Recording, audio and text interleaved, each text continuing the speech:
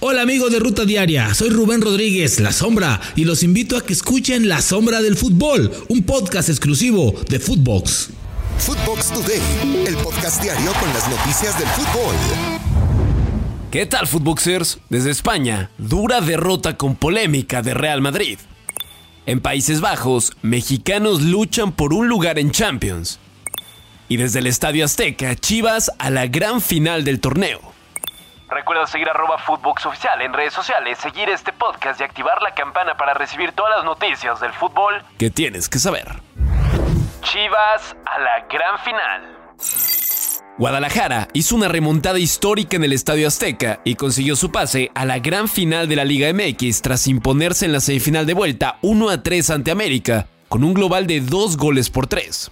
Ronaldo Cisneros adelantó al rebaño al minuto 19, Alan Mozo marcó al 76 y al 88 lo hizo Jesús Orozco. Para las Águilas descontó Diego Valdés al minuto 57. El español Álvaro Fidalgo fue expulsado tras una dura entrada sobre Fernando el Nene Beltrán. Escuchemos reacciones tras la victoria del rebaño.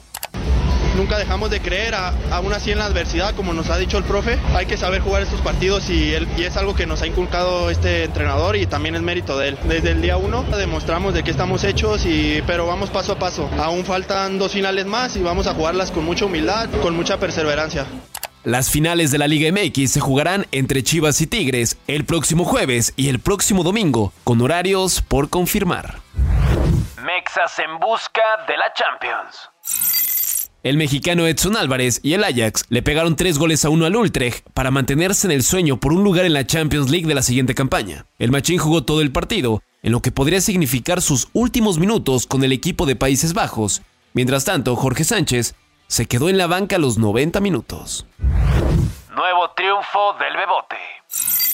El campeón de la Eredivisie, el Feyenoord, estrenó su título con la victoria de visita 3-1 ante el Emmen. Danilo da Silva fue la estrella con un doblete y Osama Idrissi cerró la goleada. El mexicano Santi Jiménez jugó los 90 minutos y vio la tarjeta amarilla durante la primera parte del partido. Guti en la lucha. El PSV del mexicano Eric Gutiérrez rescató el empate 3-3 ante el Heerenveen. Con este resultado, el equipo de Eindhoven se encuentra en la segunda posición a falta de una jornada, en donde están disputando el último lugar para jugar la UEFA Champions League. El mexicano se quedó en la banca. Cachorro y Español aferrados. El zaguero mexicano César Montes jugó 14 minutos en la victoria del Español de Barcelona ante el Rayo Vallecano 2-1. Para los periquitos marcó Sergi Darder y Nico Melamed. Por parte del Rayo, Raúl de Tomás.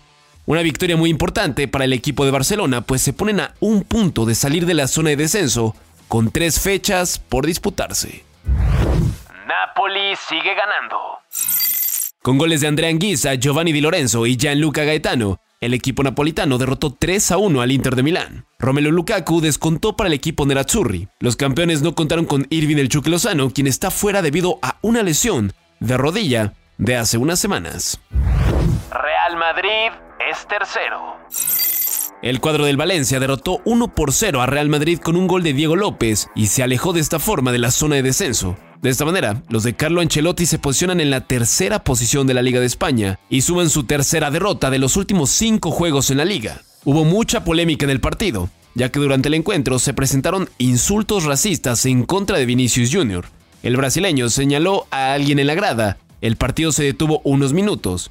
Carleto Ancelotti reclamó al árbitro central y el sonido del estadio tuvo que intervenir. Esto fue lo que dijo el técnico merengue tras estas lamentables acciones. Lo que ha pasado hoy no tiene que pasar, esto es bastante evidente. Que un estadio grita mono a un jugador, que un entrenador piensa de quitar a este jugador por esto, hay algo malo que pasa en esta liga. Claro, él no quería continuar, y después le he dicho no me parece justo que tú tienes que parar el partido, porque no es tu culpa, tú no eres el culpable aquí, tú eres la víctima. Además de esto le sacan una tarjeta roja sin sentido, porque esta no es una agresión. La liga tiene un problema. Por otra parte, el brasileño mandó un mensaje a la liga por medio de redes sociales, el cual respondió el presidente Javier Tebas aclarando que nunca se ha querido reunir con ellos para poner solución al problema, a pesar de que el extremo ha puesto citas. Esto fue Footbox Today.